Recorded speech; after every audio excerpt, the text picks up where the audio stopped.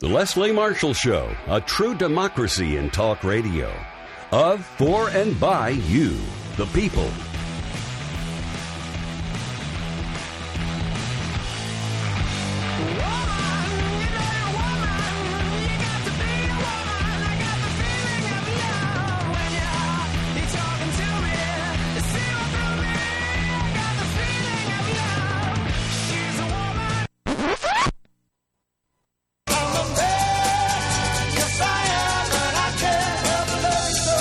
Welcome to the Leslie Marshall Show. This is Mark Grimaldi in for Leslie Marshall, and I am joined by a good friend of the show, Brad Bannon, who runs Bannon Communications Research, a polling, message development, and media firm which helps labor unions, progressive issue groups, and Democratic candidates win public affairs and political campaigns. Recently, Brad acquired a new position as a weekly blogger for EpicTimes.com. Formerly, he wrote for U.S. News and World Report. He's also a lecturer in political science at Salem State University in Salem, Massachusetts. Welcome back to the show, Brad. How you doing today? Hey, Mark. How you doing? Good. Great to have you on the show. We are actually going to start things off by playing, for those who didn't hear it, Hillary Clinton's victory speech from last night, and then we're going to get Brad and everyone else's thoughts on that. So without further ado, here's the former Secretary of State after her big win in the New York primary last night.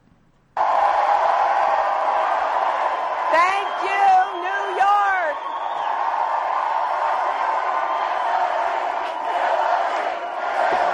Thank you all so much.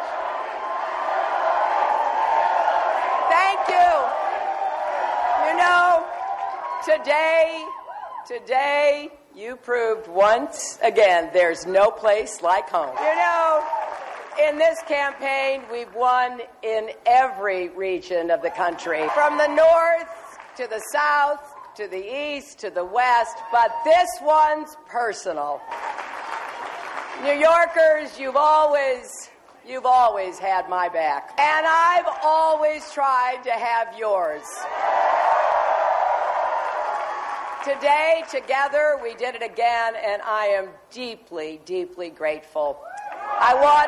I want to thank everyone who came out and voted, and to all of you across New York who've known me and worked with me for so long. It is humbling. It's humbling that you'd trust me with the awesome responsibilities that await our next president.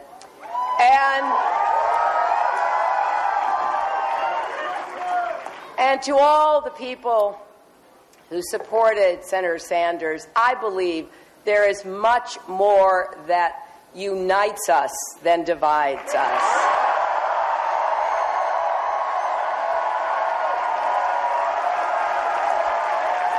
You know, we started this race not far from here on Roosevelt Island, pledging to build on the progressive tradition that's done so much for America, from Franklin Roosevelt to Barack Obama. And tonight, little less than a year later, the race for the Democratic nomination is in the home stretch, and victory is in sight.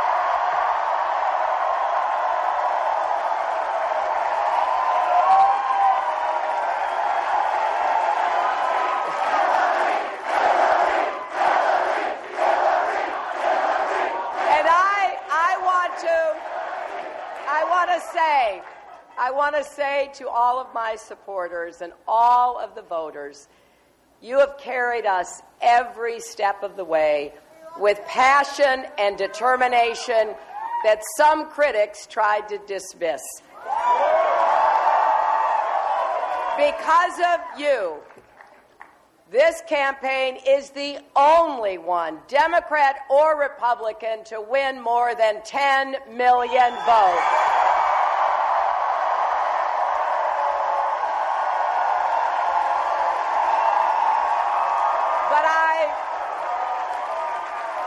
I'm going forward because more voices remain to be heard, and tomorrow it's on to Connecticut, Delaware, Maryland, Pennsylvania, Rhode Island, and beyond.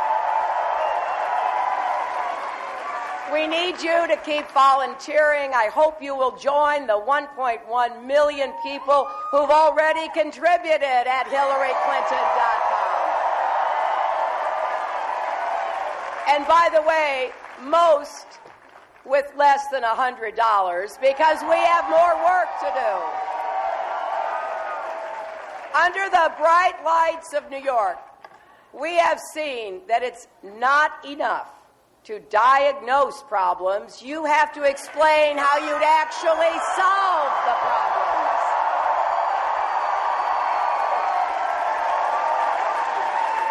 That's what we have to do together for our kids, for each other, for our country. So I want you with me to imagine a tomorrow where no barriers hold you back and all of our people can share in the promise of America. Imagine a tomorrow where every parent can find a good job and every grandparent can enjoy a secure retirement.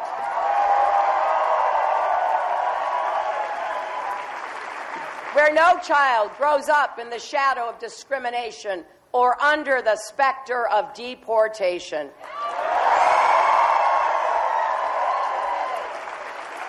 Where hard work is honored, families are supported, and communities are strong.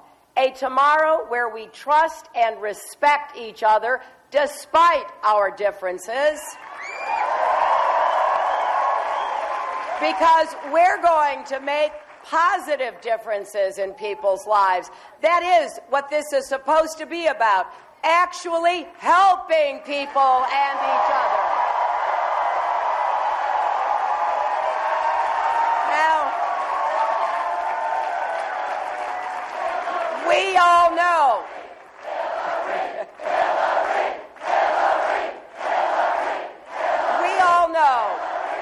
too many people who are still hurting. I see it everywhere I go. The Great Recession wiped out jobs, homes, and savings, and a lot of Americans haven't yet recovered. But I still believe with all my heart that, as another great Democratic president once said, there's nothing wrong with America that can't be cured by what's right with America.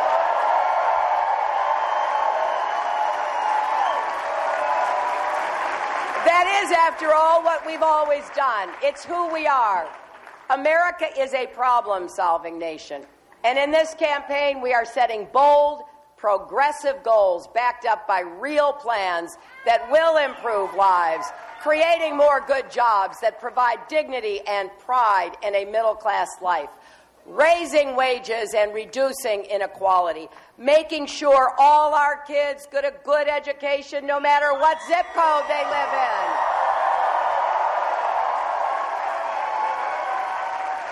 Building ladders of opportunity and empowerment so all of our people can go as far as their hard work and talent will take them. Let's revitalize places that have been left out and left behind, from inner cities to coal country to Indian country. And let's put Americans to work rebuilding our crumbling infrastructure, including our failing water systems like the one in Flint, Michigan.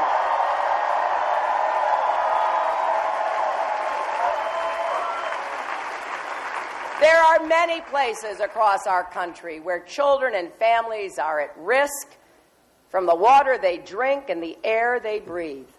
Let's combat climate change and make America the clean energy superpower of the 21st century.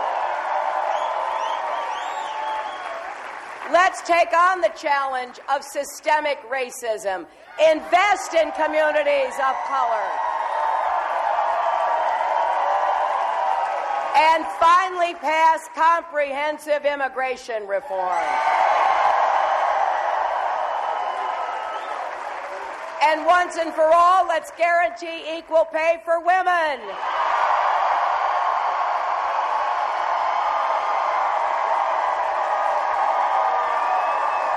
And we are going to keep our families safe and our country strong, and we're going to defend our rights. Civil rights, voting rights, workers' rights, women's rights, LGBT rights and rights for people with disabilities. So, my friends, that's the spirit that makes this country great. It's how New Yorkers pulled together and rebuilt our city after the worst terrorist attack in our history. It's how Americans worked our way back from the worst economic crisis in our lifetimes. And it is how we're going to break down all the barriers holding us back. The motto of this state is Excelsior, ever upward. So let's go out and win this election and all rise together. Thank you so much. That, of course, was former Secretary of State Hillary Clinton after her big win in New York State last night. We're going to take a quick break and get our guest Brad Bannon's thoughts on the Secretary's victory speech in New York and also the election results in New York. We're starting with the Democratic side. Then, of course, we will go to the the Republican side. So if you have any thoughts on last night's victory by Hillary Clinton or anything with the campaign moving forward, now's the time to talk about the Democratic side. So get in line now at 8886-LESLIE. That's 888-653-7543. We're also going to be talking about Bernie Sanders and his campaign moving forward. So if you have any thoughts on either of those issues, again, please join myself, Mark Grimaldi, who's in for Leslie Marshall, with our good friend Brad Bannon. Follow Brad on Twitter at Brad Bannon. That's BradBannon. We'll be right back after this quick commercial break. Life, liberty, and the pursuit of truth. The Leslie Marshall Show, 888-6-LESLIE.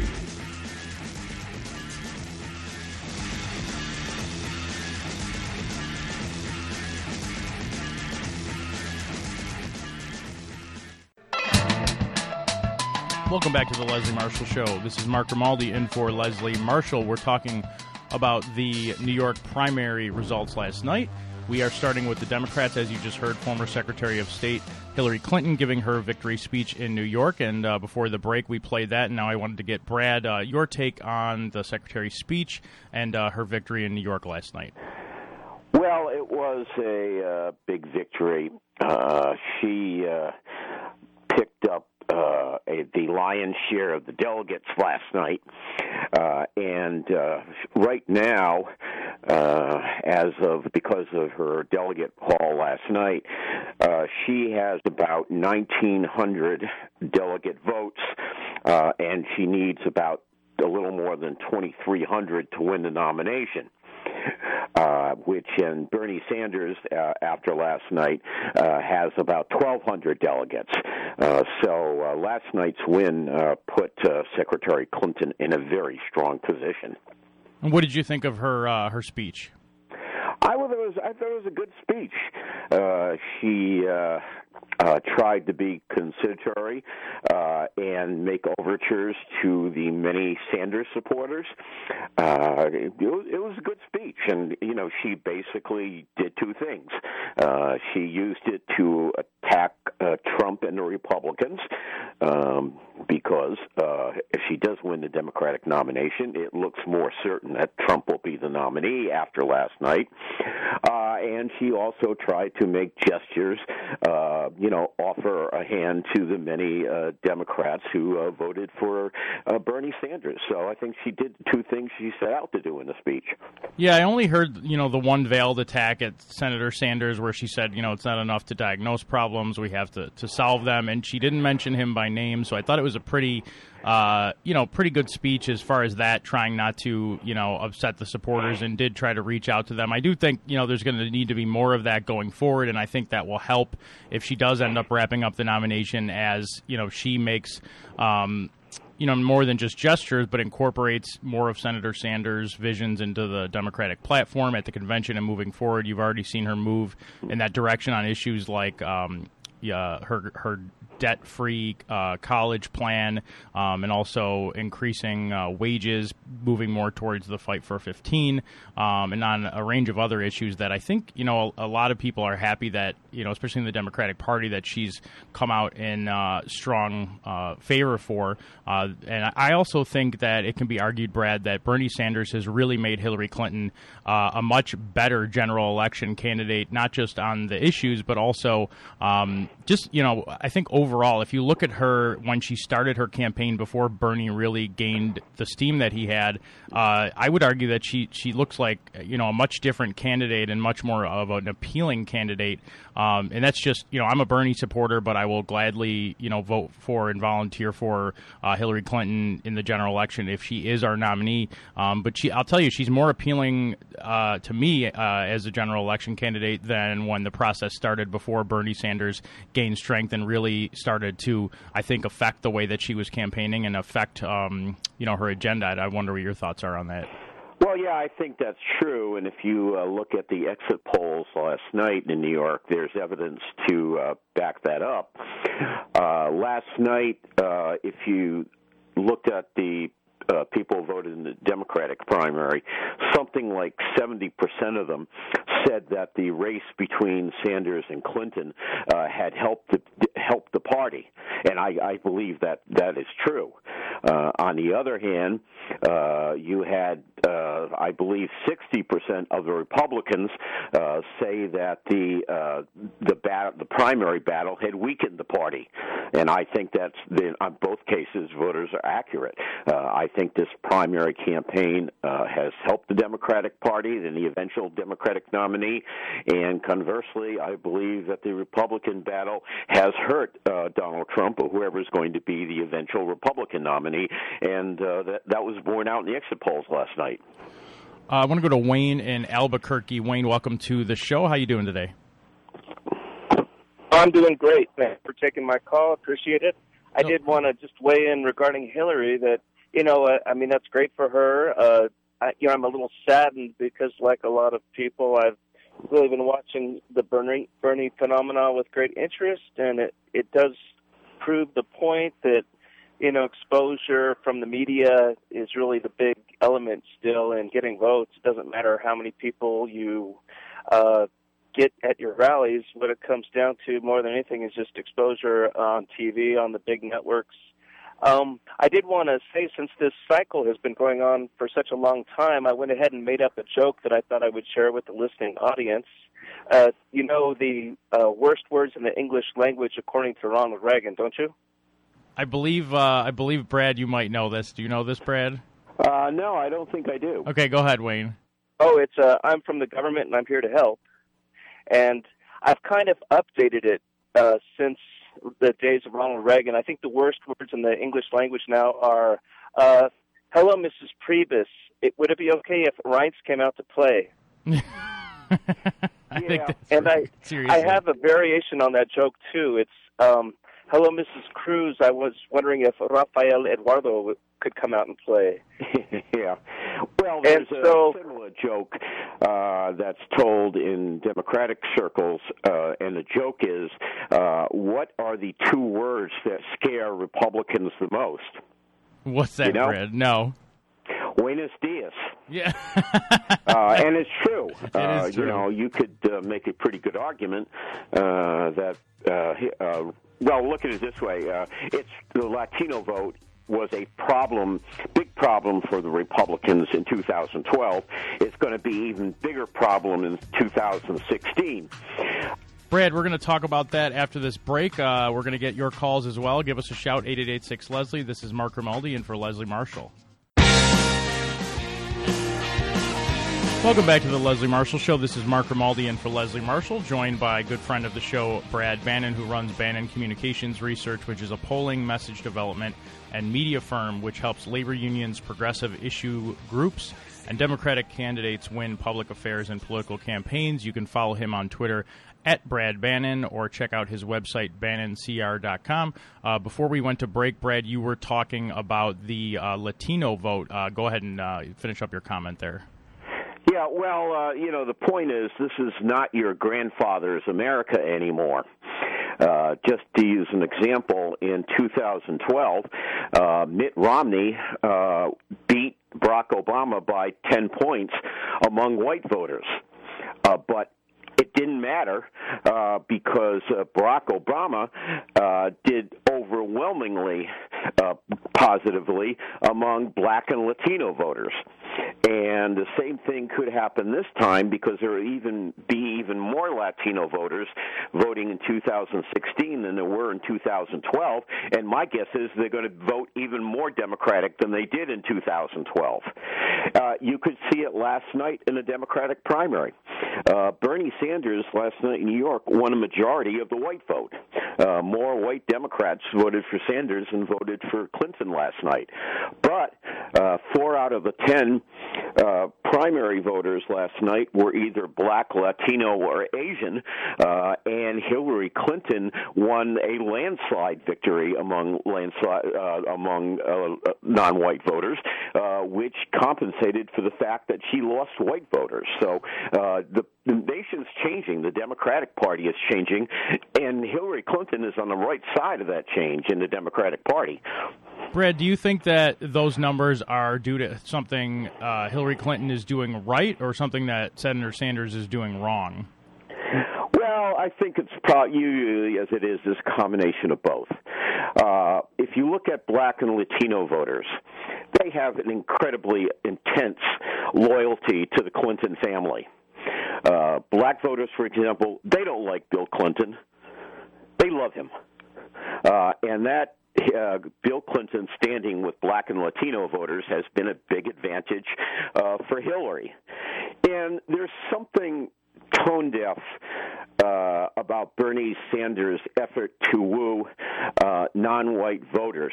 I mean, I saw it for the first time a couple of months ago. Everybody probably remembers that great Sanders commercial with the Simon Garfunkel soundtrack. It was a beautiful commercial. And during the course of the commercial, they focused on the images of a couple of dozen voters, young voters, and not one of them was black. And I think a lot of it is Sanders representing a state that's almost completely white. He has very little experience dealing with black voters, and it shows. Just last week, he made this snide comment about the Clinton victories in the South not counting. Well, when he says Hillary victories in the South, what it really is black voters in the South. And that sort of offhand comment dismissing black voters in the South does not help his cause. And do you think, Brad, a specific question on that? Party between young and old. Bernie's very strong with young voters. Hillary's very strong with seniors. And there's the division by race. Hillary is very strong with blacks and Latinos and Asians, and Bernie is strong with white voters. Brad, specifically on that question about the South, do you think it was a matter? I personally don't believe he was trying to insult black voters. Now, if it comes off as that, it's just as bad, because it does. But I think the point they were trying to make was that winning in southern states now is great, but in the general election, the Democrats don't have a good chance of that. So wouldn't you rather have someone that's carrying states that Democrats have a better chance at in the general election? So do you think he was actually trying to say... No, I don't think he was. I don't think he was, but that's the way it came off. Many black Democrats in the South were insulted by that statement. I don't think Bernie meant it that way, but that's the way it came off. I mean, look at South Carolina, for example. Hillary Clinton won a very large landslide victory in South Carolina, and 60% of the people who voted in the Democratic primary in South Carolina were African American. And so, people, blacks in the South, thought it was a snide reference to their domination of the Democratic Party in the South, which they do dominate. And I don't think Bernie intended that way, but that's the way it came off. Brad, I want to get your opinion on something that was getting a lot of attention after last night's results, which was an appearance by Bernie Sanders' campaign manager, Jeff Weaver, on MSNBC. We're going to play that and then get your take and everyone else's on that after this commercial break. We just heard, and Andrea Mitchell's reporting. Steve? That's right, Brian. We're with Jeff Weaver. This is the campaign manager for Bernie Sanders. So we've been talking all night, Jeff. We've been talking all night about the delegate math for Bernie Sanders. And so there's the super delegates. Let's forget those. Let's talk about the pledged delegates. First, let's just, what you see here, these are the states to come and the delegates left. But let's set this up for people back home. So based on our NBC math we had coming into tonight, now, the state of Washington, this gets complicated. We haven't added the delegates. You guys won big there. Yeah. Let's estimate you guys are still going to pick up 35 there. We think you came into tonight down about 210 in the pledged delegate category. Now, you're going to lose New York tonight. We're not sure what the exact breakdown is going to be. Tell me if this is fair. Why don't we estimate for the purposes of this conversation, you guys are going to lose 25 delegates net tonight. Okay, so 235. You need to make up 235 pledged delegates in these states with this number of delegates. And just take me through what you see here that tells you can erase that. Well, I mean, I think if you look, I mean, obviously the big state here is California. I mean, a big win there gets you a lot of delegates. Oregon is a state that should be very, very good for the senator. These states, you know, we've won all the states around these states, so these states would seem to be prime territory for the senator. You know, the senator's been increasingly doing well with Latino voters in states across the country. So New Mexico is certainly in play. Indiana, a state that he's going to do well in. It's possible to run all of these states. New Jersey has a lot of delegates. I mean, it's just a lot. If you looked at a lot of delegates on the board, 235. I mean, that's only half the number in one state. Can I ask this? Sure. Like, people look at the demographics of what happened here in New York tonight. This looks like a double-digit loss. You look at the demographics of New Jersey, very similar. And people would say, if you can't come into New York and keep it in single digits there, how do you turn around and do it in New Jersey? Or, for that matter, Maryland. Maryland has the largest African-American population of any state in the North. This is a campaign that struggled to break 30% with African-Americans. Well, I mean, for one thing, look, the Secretary and her people should be congratulated for their victory tonight. No doubt about it. But she had a special relationship with the people of New York. She was elected here twice as a U.S. Senator. We always knew this was going to be a very tough state, closed primary. So the fact that, you know, she did very, very well in New York doesn't necessarily mean the same thing in these other states. The rest of the New England states we should do well in. Again, New Jersey is a state where I think we are doing very well right now. When you look a week from tonight, we're going to be talking about Pennsylvania, Maryland, Delaware, Connecticut, Rhode Island. With the loss in New York, with the 235 or so pledged delegate gap, is it fair to say you are in must-win territory in all of these states? No, I don't think you have to win all of them. But look, I think you have to win. You know, certainly Pennsylvania becomes a very, very important state in this process. We're doing very well there. Certainly our internal polls and some of are much better than some of the public polls that are out there. So we should do very, very well there. You know, when we get past the 26th, you go into May, you got one state a week. I think we have the possibility of winning every single state in that month. Every single week in that month, and then again on June 5th or June 7th is that's the big day. You know, we're going to have New Jersey, California, and a bunch of other states. Let me just ask you this, because the Clinton people would come back with this. We're looking at all the delegate math here. So let's say you somehow did erase the 235 and you got ahead of the pledge again. What you hear from the Clinton people is she's still winning the popular vote. You guys want to be able to tell the superdelegates, hey, the people are on our side. You have no choice but to do it as well. The Clinton people say, even if you do that, the popular vote still goes to Hillary Clinton. Well, right. But, of course, that popular vote doesn't include what's happened in all the caucus states. So those votes are not included in that popular vote total, which brings down the number substantially. And then when we get to the convention, look, at the end of the day, the Democrats are going to have to decide who they want to elect in terms of who's going to be the best in November. And clearly the polls are almost unanimous now that Bernie Sanders is a much more electable candidate in November.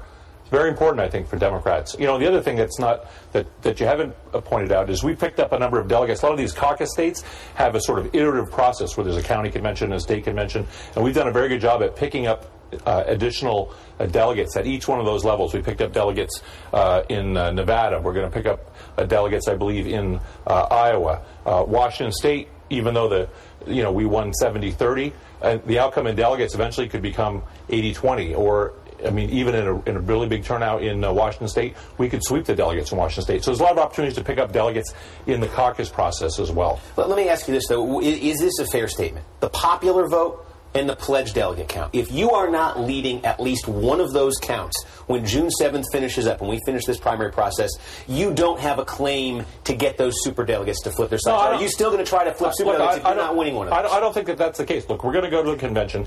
It is extremely unlikely that either candidate will have the requisite number of pledged delegates to get to this number, right? So it is going to be an election determined by the superdelegates. And superdelegates are largely elected officials, Party who are party they're overwhelmingly right now with Hillary Announced Clinton. for Clinton. So the question is, Clinton. if you guys can't come to them and say, we won the pledged delegate count, you have to honor the will of the people. If you can't come to them and say, we won the popular vote, you have to honor the will of the people. If these superdelegates already want to be with Hillary Clinton, and they can say, hey, she won the popular vote, hey, she won the pledged delegate vote, how can you flip them after the primaries? Well, because they're going to want to win in November. And if the polling continues to show that Bernie Sanders is a much stronger candidate in the general election, and that's for a few reasons, right? He brings a lot of young people into the process who might otherwise participate.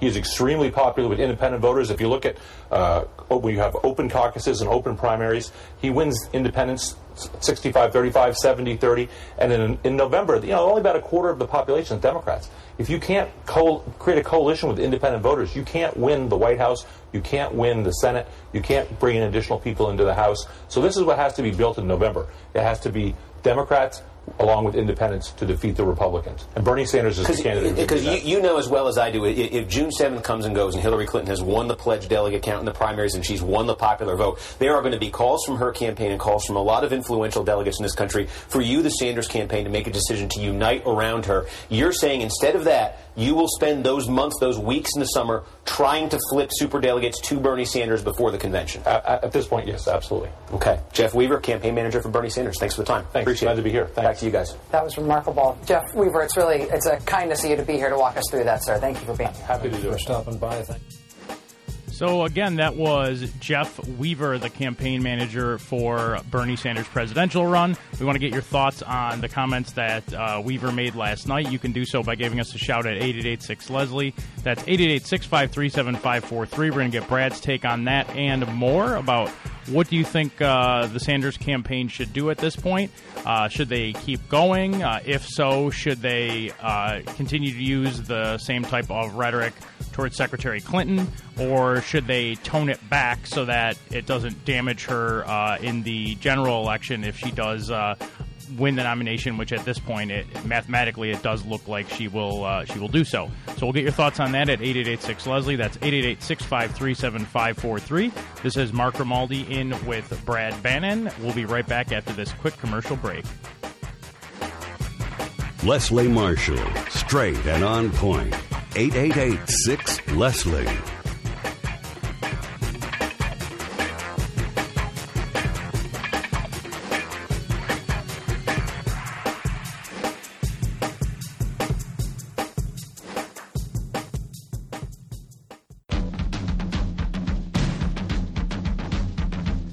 Welcome back to the Leslie Marshall Show. This is Mark Grimaldi in for Leslie Marshall, joined by Brad Bannon. Before we went to break, we heard from Jeff Weaver, Bernie Sanders' campaign manager. Brad, I wanted to get your take on the audio that we just played. Well, I watched it last night when he was on, and what I was thinking during most of it was that I wish I knew what Jeff Weaver was smoking, because I'd love to get some myself. It was filled with fantasy, half-truths, and outright lies, in addition to bad mathematics. If you look at any source, Associated Press, CNN, ABC, they will tell you right now that Hillary Clinton has a 700-delegate lead, not 250. Weaver pretends that the superdelegates don't exist. They do, and just about all of them are supporting Hillary Clinton. And the reality is Bernie Sanders needs about 1,000 delegates to win the nomination. Hillary Clinton needs less than 400. If you do the math, it means that if Hillary Clinton wins just 41% of the remaining delegates, she'll have enough votes to cinch the nomination.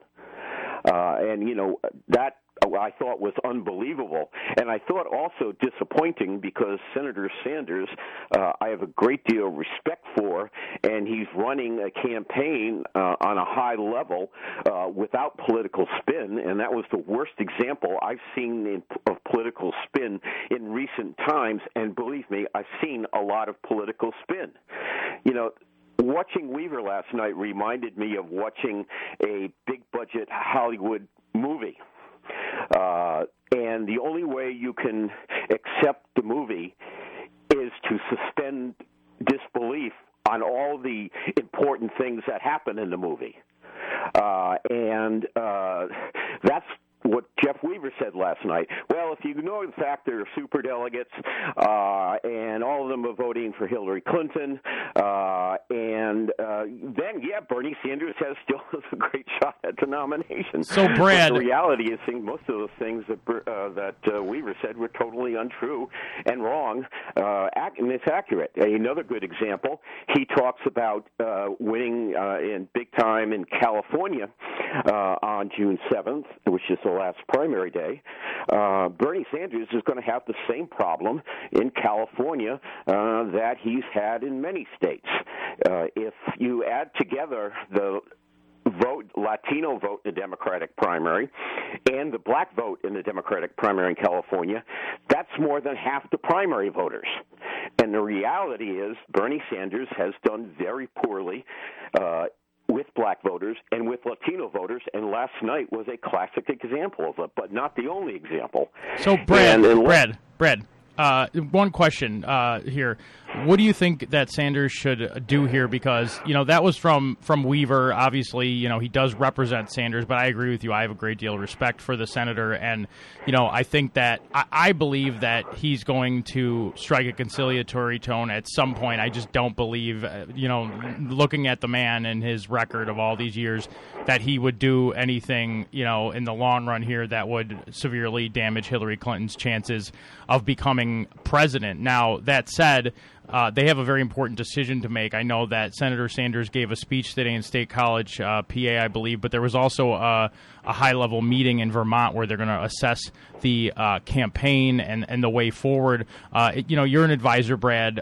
Number one, what would you tell them to do? Would you tell them to drop out? Would you tell them to keep going? And if they were to keep going, how would you tell them to run the campaign? That's my question to you. And then B, what do you think they're going to do? And just so you know, we've got a couple minutes here. Everyone on hold, we will get to your calls. But Brad, go ahead. Well, what I would advise them if I was up in Vermont today is I think Senator Sanders will continue in the race, and I believe he should. Because Senator Sanders, when he first got in this race, said he was running so Americans would hear a point of view that was different than the mainstream Democratic point of view. And Senator Sanders has successfully done that. And I think if you look at the delegates who will assemble in Philadelphia in July, there is more support for Bernie Sanders' policies than there are for Bernie Sanders, because a lot of the Clinton delegates are very liberal. And by continuing the race, he can continue to make the pitch for a Democratic platform that probably will suit his policies very well. So I would continue the race, but I would definitely run in a more measured tone and avoid the nasty rhetoric he used against Hillary Clinton in New York, because that will come back to haunt her and him and make Donald Trump a happy man. So if I was Senator Sanders, I'd tell him to stay in the race, keep it on the high road, and fight for your platform in Philadelphia, because honestly, I think he can get in Philadelphia a platform that he likes very much, and there's more support for his policies among Democrats than there is for him. I think that's an interesting point, Brad. Van Jones on CNN last night said something similar to that. He said Sanders, the candidate, can lose, but Sanders, the cause, can still win. So I think that's what you highlighted on. In the last minute we have here before we come back from our news break, and again, we will get to all of the calls on hold. We promise here we will not let you down. We will get to you before the end of the show here. But Brad, do you think that the Sanders campaign will take that road, or do you think that they will not? What is, if you had to predict? If I had to predict, I say that he will. And I say that because Senator Sanders has said on many occasions that if he is not the nominee, he will gladly and enthusiastically support Hillary Clinton. And I think that's what you'll see in the next few months. Brad, great job there posting time-wise. We're going to get back to your calls here. I see everyone on hold. We're going to start off with Mike in Memphis, Dave in Ithaca, Michael in the Bronx, and everyone else on hold. We're going to get to all of your questions. If you want to get in line now, we do have a line open. We'll make sure to get to your call if you get in line now, 888-6-LESLIE. This is Mark Grimaldi in for Leslie Marshall, joined by Brad Bannon. We'll be right back after this commercial break. The Leslie Marshall Show, a true democracy in talk radio. Of, for, and by you, the people.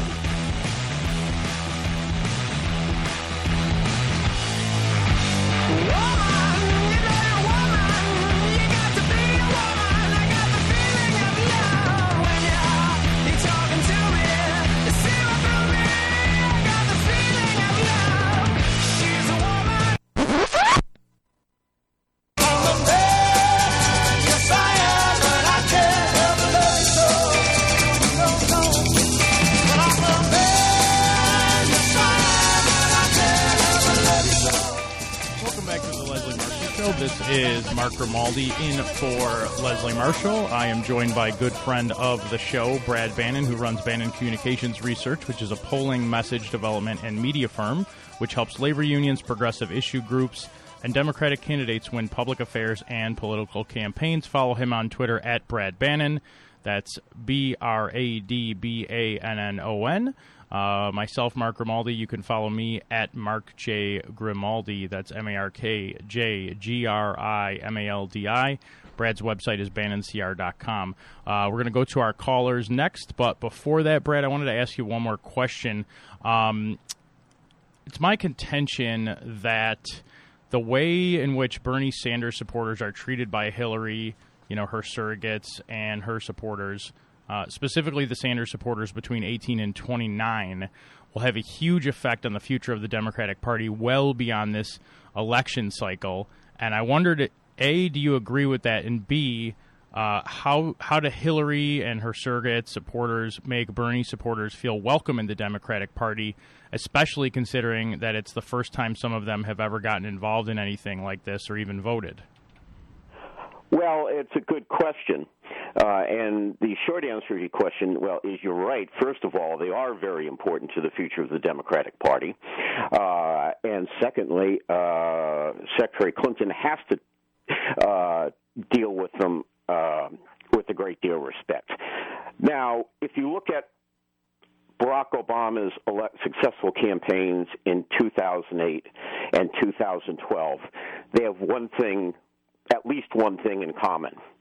And that's because Barack Obama assembled a coalition of voters that elected him in 2008 and reelected him in 2012. And whoever the Democratic nominee is going to have to reassemble that coalition to win this year. And the Obama campaign people call it the Ascendant Coalition. The Ascendant Coalition consists of blacks, Latinos, Asians, and young people. And whoever the Democratic nominee is going to need all those groups to beat the Republican nominee, whoever it is. And Hillary does very well with parts of the Ascendant Coalition. She has won overwhelming majorities of Latino and black voters in the primaries and caucuses so far. She hasn't done well with white voters. Bernie Sanders has won a majority of white voters, but there are so many blacks and Latinos in the party, that doesn't matter much anymore. So now she does well with blacks and Latinos, but she doesn't do well with young voters. If you look at the exit polls, Bernie Sanders has won handily with young voters in every primary. And so that's the part of the Ascendant Coalition that Hillary Clinton is going to have to reintegrate into her campaign if she's the nominee. And, the reality is it will be made easier because if Donald Trump is the Republican nominee, and I think he will be, young voters detest Donald Trump. They may dislike Hillary Clinton, but they detest Donald Trump. And, Donald Trump is the great unifier of the Democratic Party. It's very important. And, my sense, if you look at the young voters, the independent voters, what they seem to be motivated by are unhappiness with the political process, more so than, economic issues or anything like that. They are unhappy justifiably, as they should be, with the system of campaign finance. They are unhappy with the way we select, nominate presidential candidates. And I think that's one area where Hillary Clinton is going to have to make some proposals about how she would change the nomination system, because the reality is the nomination system stinks. A classic example last night in New York. If you were registered as an independent in New York, you couldn't vote in either the Democratic or the Republican primary. You just didn't have a role in selecting the next presidential candidate. Next week, Pennsylvania is the same thing. It's a closed primary. Independents can't vote. And the reality is that's not a good way to run a railroad. So I think we do have to reform the nomination process, and I think that will be one of the issues that Bernie Sanders pushes when the Democrats assemble in Philadelphia in July. I think he's going to call for a major overhaul of the nomination process, and believe me, it needs it badly. So, young voters are very important to Hillary Clinton. They are part of the ascendant coalition, along with whites and Latinos, that elected Barack Obama and will need to elect the Democratic president this year. Absolutely great points there, Brad. I want to go to our first caller here, Dave in Ithaca. Welcome to the show, Dave. How are you today? Oh, pretty good. And what did you want to say on the topics we're discussing here? Well, I would tend to say that I do think that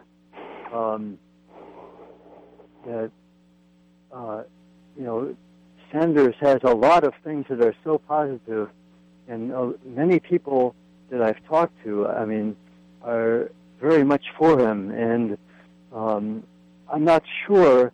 Like Hillary, she is going to have to make some very forward-moving things. That is a good point about the fixing the election system.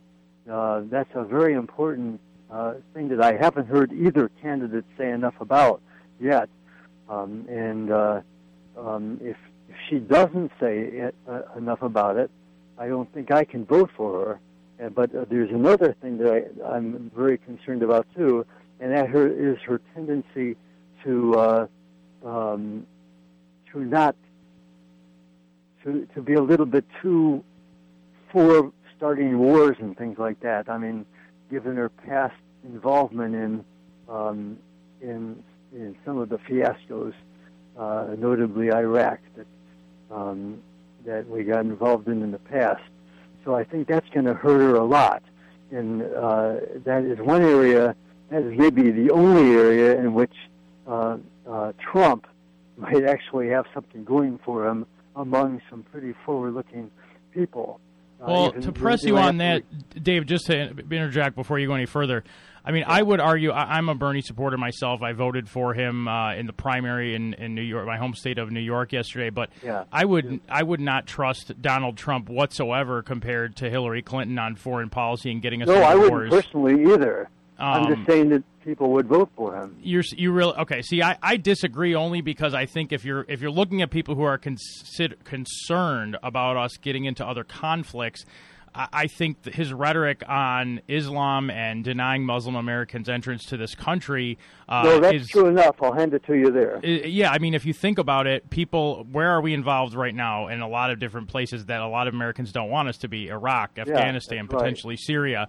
I think when they look at Hillary Clinton and they look at Donald Trump and they hear the debates, you're going to hear one person who is, flying off the handle, insulting our allies and being a provocateur, whereas you're going to hear Hillary Clinton, the statesman or stateswoman, I should say, talking about the process. And although I absolutely disagreed with her vote in the war on Iraq, I do think it's a good point. She needs, Brad, if you want to take that question, how does she basically remedy that?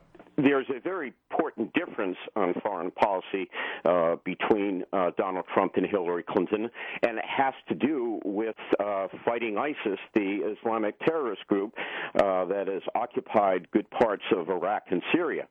Donald Trump has repeatedly called in the campaign for the deployment of a large American ground force to fight ISIS, and Hillary Clinton said she's opposed. So if you're concerned about American combat troops going to war against ISIS and committing, a few 100,000 American combat troops, there's a clear difference between the candidates. Trump said he would do it. Hillary said she wouldn't. So there's a clear difference there. Dave, thank you very much. Did you have one more comment before we go here? That's one area.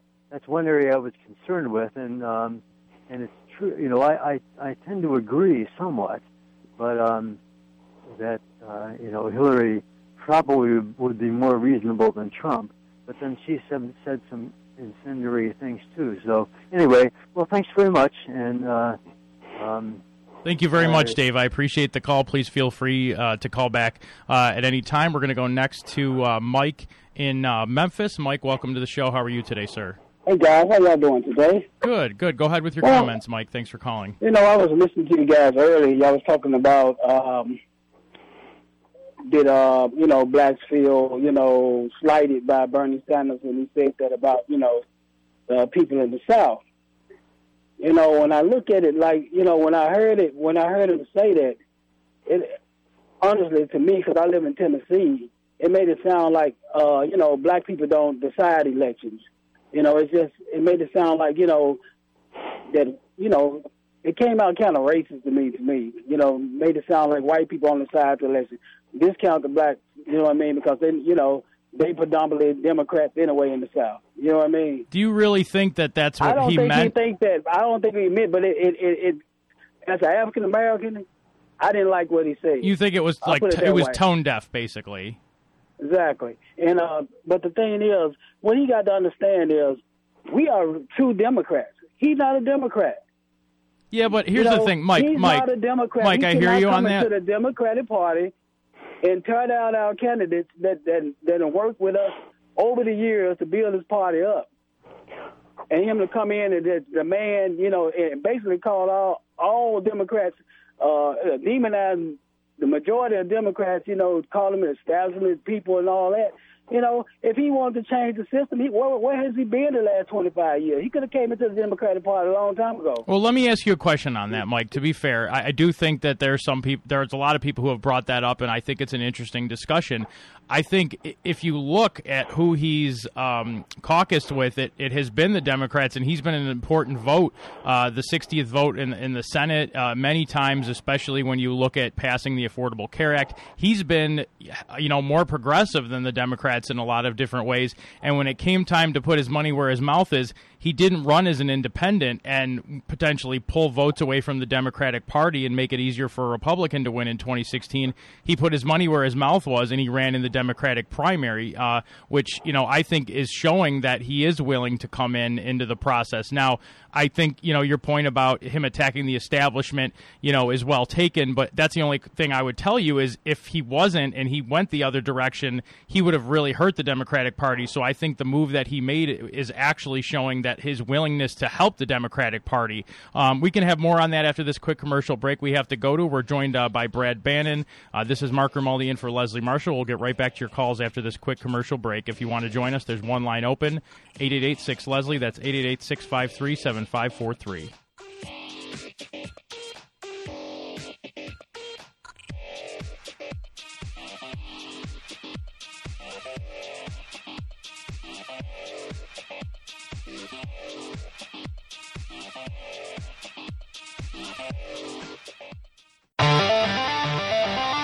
Welcome back to the Leslie Marshall Show. We go back as promised to Mike in Memphis. Mike, I wanted to let you continue. Sorry we got cut off by the break there. Go ahead, sir. Okay. Well, I just think, with him coming in the way he did, he was basically invisible for 25 years to the black community. You know what I mean? So Didn't he march? Hold, Mike, I got to challenge you on that too. Well, he marched with Dr. King. I mean, he sat in at the University of Chicago against segregated housing. I mean, I think you can like your candidate, but why does it have to be like? I mean, that's just not true. Where has he been? Where has he been since then? Though that's what I'm talking about. I mean, if you want to be visible, if you want to get support of the black community, where have you been since then? Well, if you look at the way he's voted, if you look at nobody knows him. You're saying he needs to be more involved in the way that the Clintons have, and I would say that that's fair. I mean, if being part of community events, and I think it would be made easier, honestly, if he had been part of the Democratic Party, interacting more with different members of the Democratic Party that are part of the African American community. I think that's fair, but to say that he's demonizing the Democratic Party or that he doesn't really care about the African American community just is disingenuous. Now, I didn't say he didn't care. I didn't say that. Or that he wasn't involved enough. You're right. Sorry, that he wasn't involved enough, I think is disingenuous. Now, I think it's also tough for him because he's up against Hillary Clinton, who is a juggernaut in those means. You know what I'm saying? Now, I think that's a fair comparison, but I still think his votes obviously have been favorable to the African American community. Well, that said, how do you think the party moves forward, Mike? Because obviously you want Clinton, you want to have Bernie supporters obviously in the general election. Yeah, too. But this is what I think, though. I mean, under what dynamics? I mean, you're a Bernie supporter, so tell me under what dynamics can we achieve free education, free health care for all?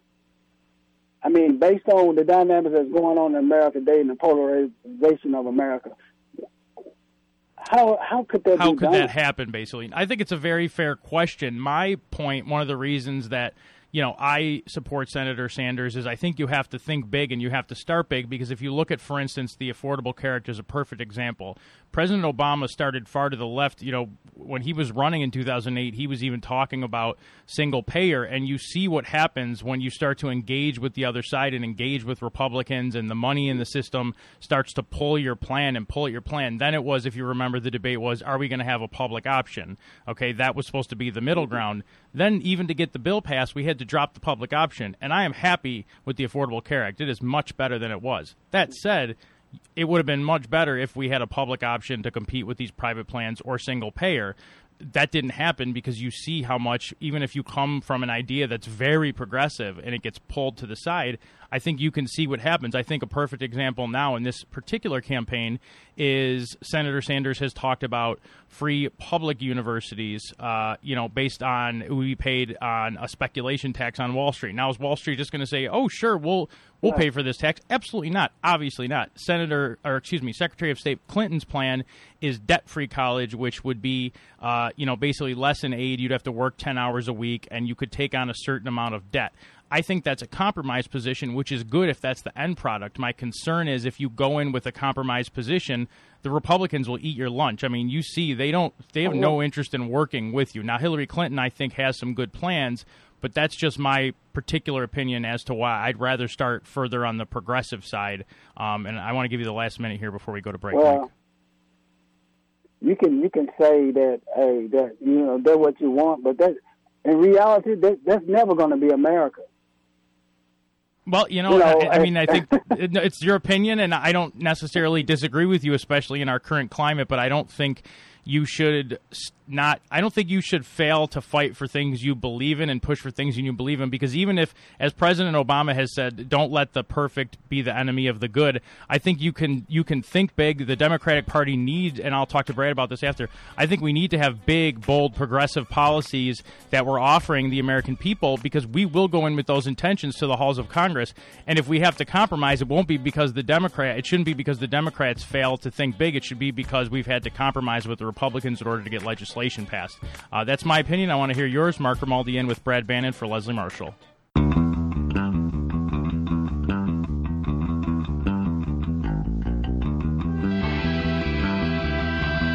Welcome back to the Leslie Marshall Show. This is Mark Grimaldi in for Leslie Marshall. We're going to go to Brad Bannon. Brad, I wanted to get your take on the conversation that Mike and I were having about the difference between starting off, with a big idea like single payer, talking about the Affordable Care Act debate versus starting out with a compromise position, and also on future issues like public education, speaking of the colleges and universities, and just that whole kind of debate of theory there. What did you think? What are your thoughts on that?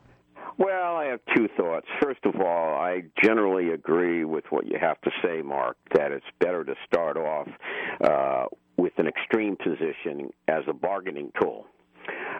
Let me give you another. You used Obamacare as an example. Let me give you another example.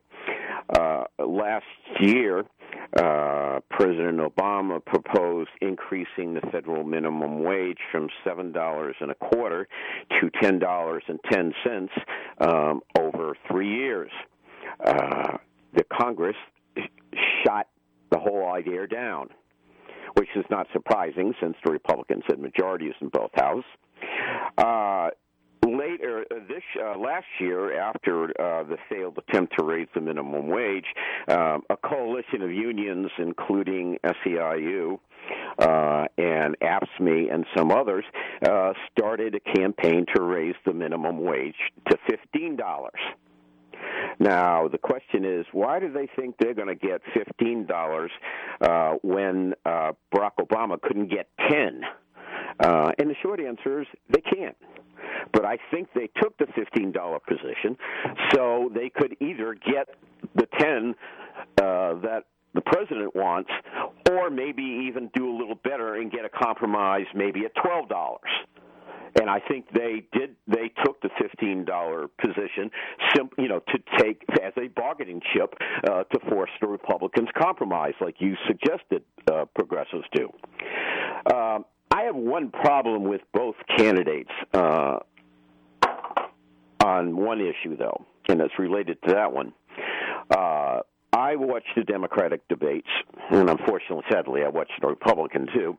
But I watched the Democratic debates, and I think to myself, I listened to Clinton and Sanders talk, and I say, boy, that's great stuff. That would be great if they could do that. And my nightmare is that somewhere in Washington or Ohio or Wisconsin, Paul Ryan's watching the same debate and saying, those guys got to be kidding. Over my dead body, they're going to get that. And, the reality is, and Paul Ryan's still going to be Speaker next year. Because I don't think the Democrats will win back the House. They might win back the Senate, but I think it's highly doubtful the Democrats will win back the House. So Paul Ryan's going to be Speaker next year. And Paul Ryan killed Barack Obama's $10 minimum wage. What do you think he's going to do to a $15 minimum wage? It's scary just thinking about it. And what I think, where Clinton and Sanders have failed, is they make all these great promises, but no one ever talks about how they're going to get this stuff past Paul Ryan. And the reality is they can't do any of that stuff without Paul Ryan's help. And I think that's something Clinton and Sanders should be addressing, but neither of them has, to my knowledge. I think the problem, Brad, is I don't know the answer to that. I don't think they do either, because Paul Ryan and the Republicans have opposed pretty much every single thing that, President Obama and the Democrats have proposed.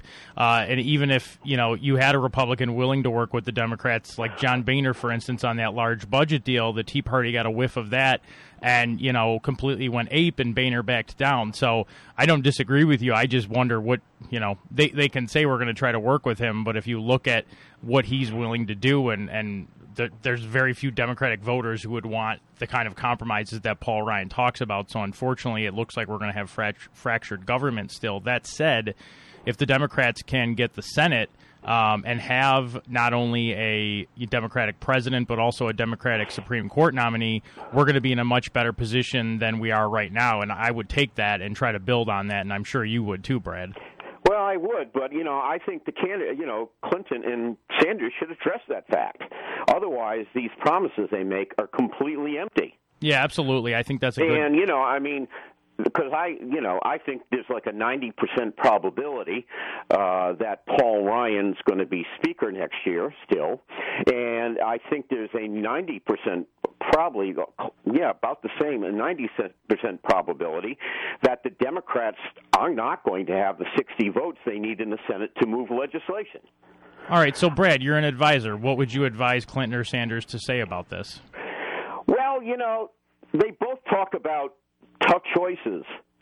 And I think you have to tell Democrats, and I think it's fair because you want to be their president and all voters, that, whoever the next president is going to have really tough sledding getting anything done that they talked about on the campaign trail. And I think if one of them does become president, they're going to lose popularity very quickly because they're not going to enact any of these promises. And I think they have to tell Democrats, I think they have to tell Americans that what a president can do without controlling Congress is basically very little.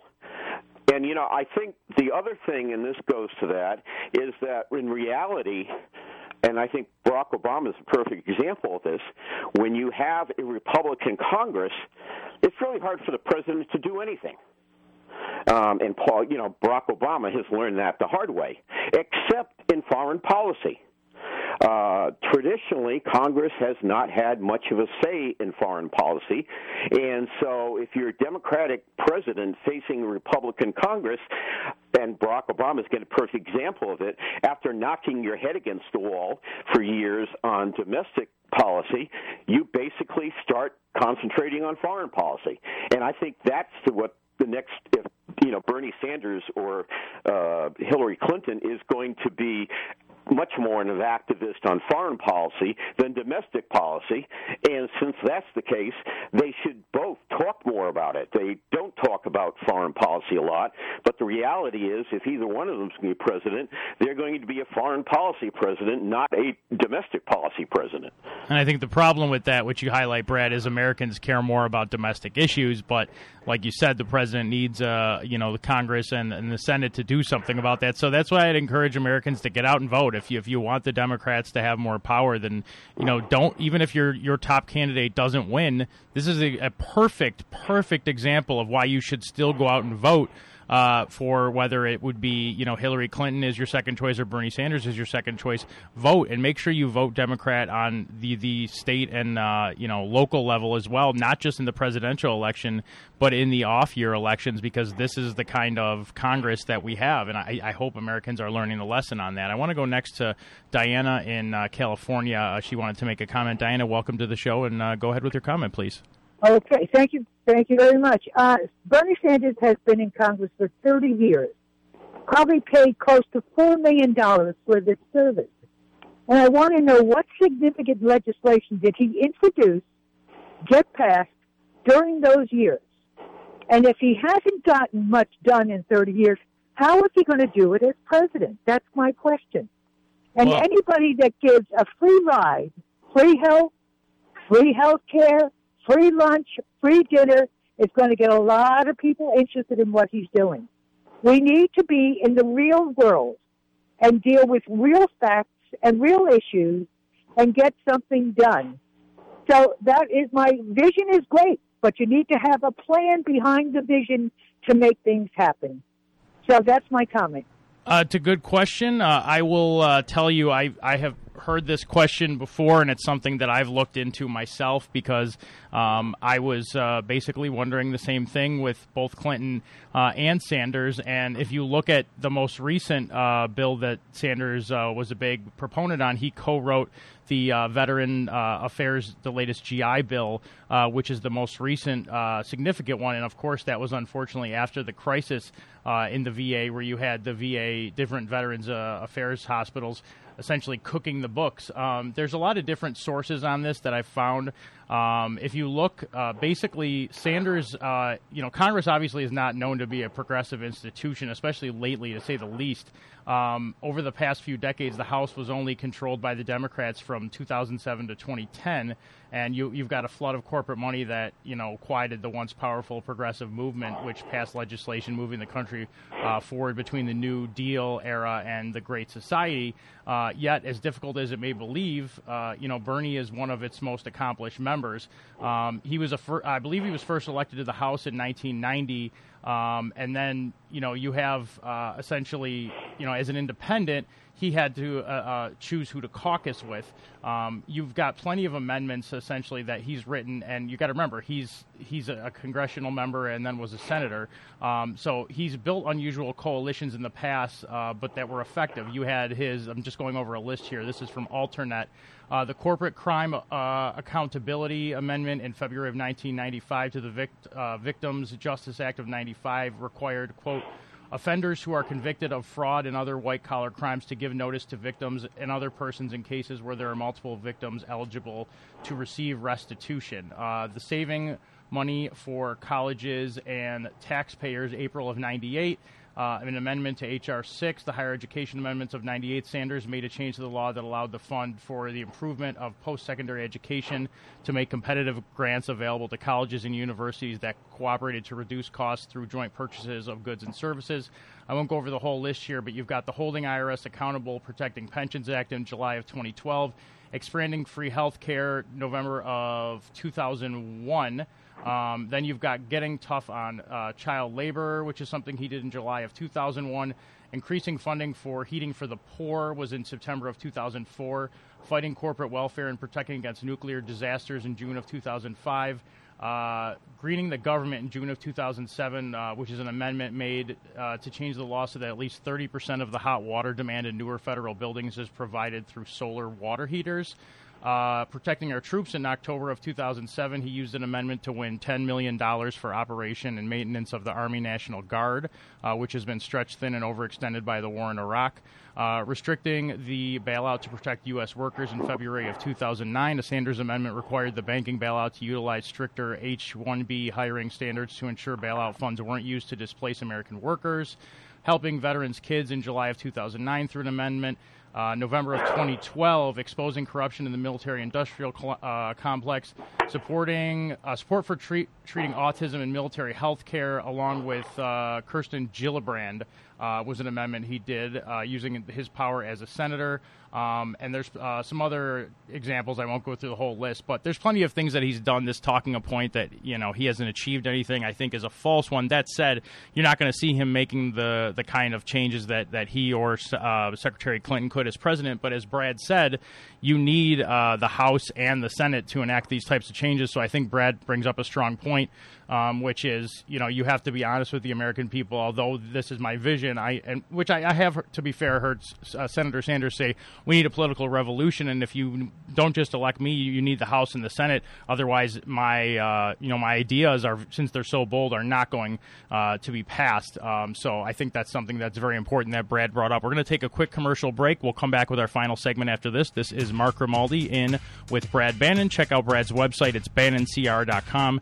That's BANNONCR.com. Follow him on Twitter at Brad Bannon. Again, this is Mark Grimaldi in for Leslie Marshall, and we'll be right back after this quick commercial break.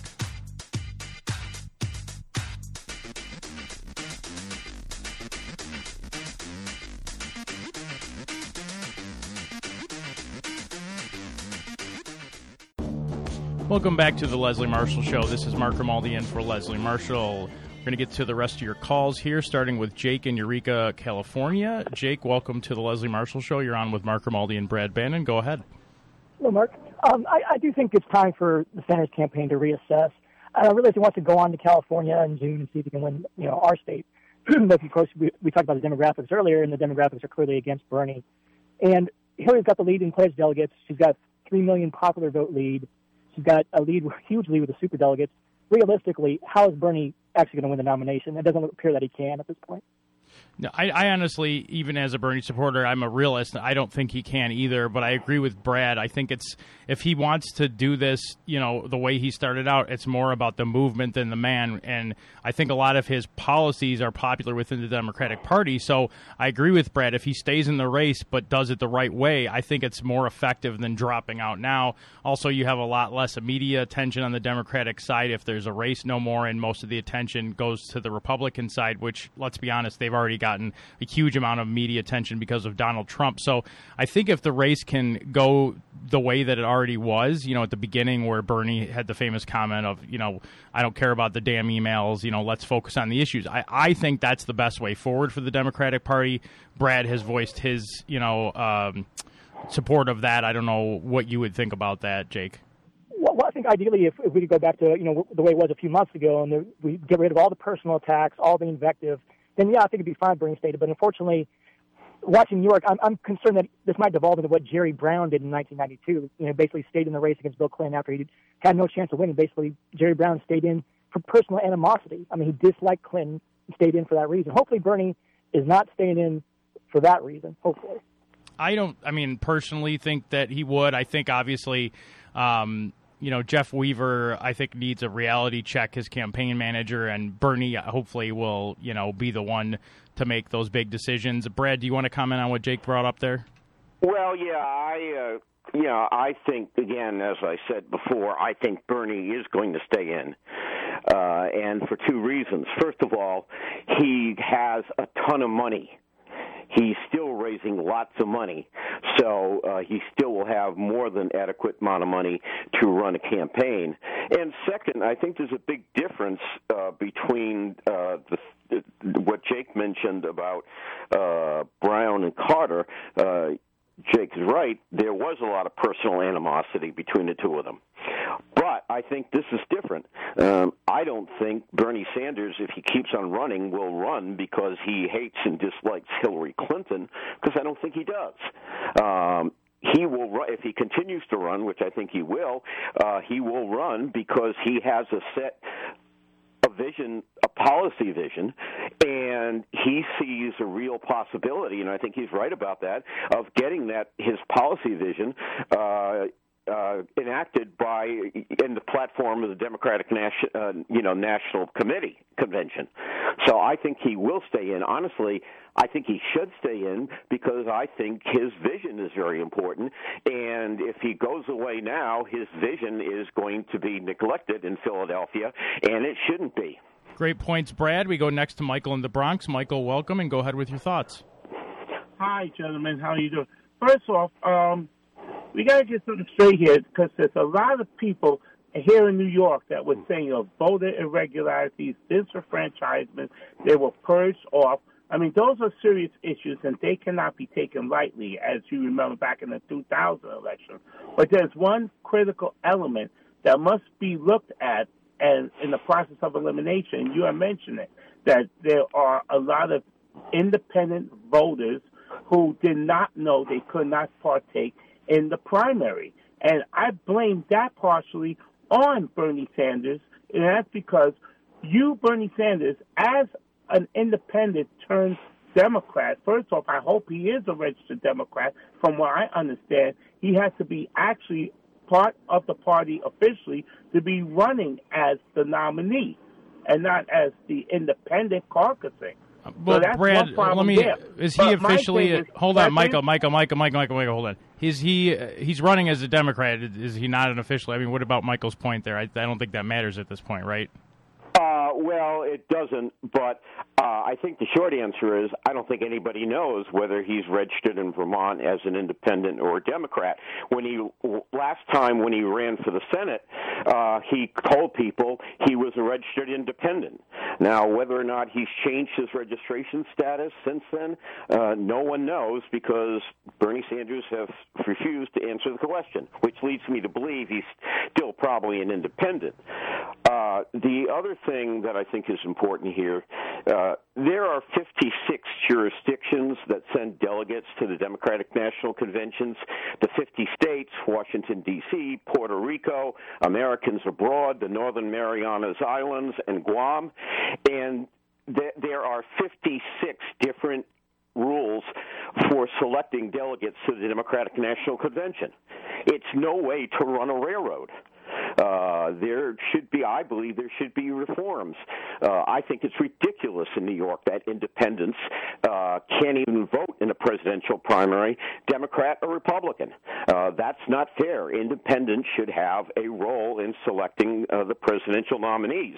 And I think, honestly, that's one of the things that Bernie Sanders is going to push in Philadelphia. I think he's going to call for massive election reform in terms of delegate selection, in terms of campaign fundraising, and I think that's something that Democrats should really take a look at because I think it's very important. Absolutely, Brad. I couldn't agree more. Let's go. Final word here, Reggie. We just have about 20 seconds. I'm sorry for the lack of time, but go ahead. I would just like to know, why can't we stop all this political infighting between Hillary Rodham Clinton and Bernie Sanders? Good question, Brad. I think we kind of touched on that. Hopefully that's something they'll be doing going forward here. I agree with Brad. I don't think Bernie's going to, I think they're going to put the knives away. Hopefully Brad is right. That's been my guest, Brad Bannon. Check him out at BannonCR.com. You can follow him on Twitter at Brad Bannon. This is Mark Grimaldi. You can follow me on Twitter at Mark J. Grimaldi. It's been a pleasure sitting in for Leslie Marshall. We will talk with you tomorrow.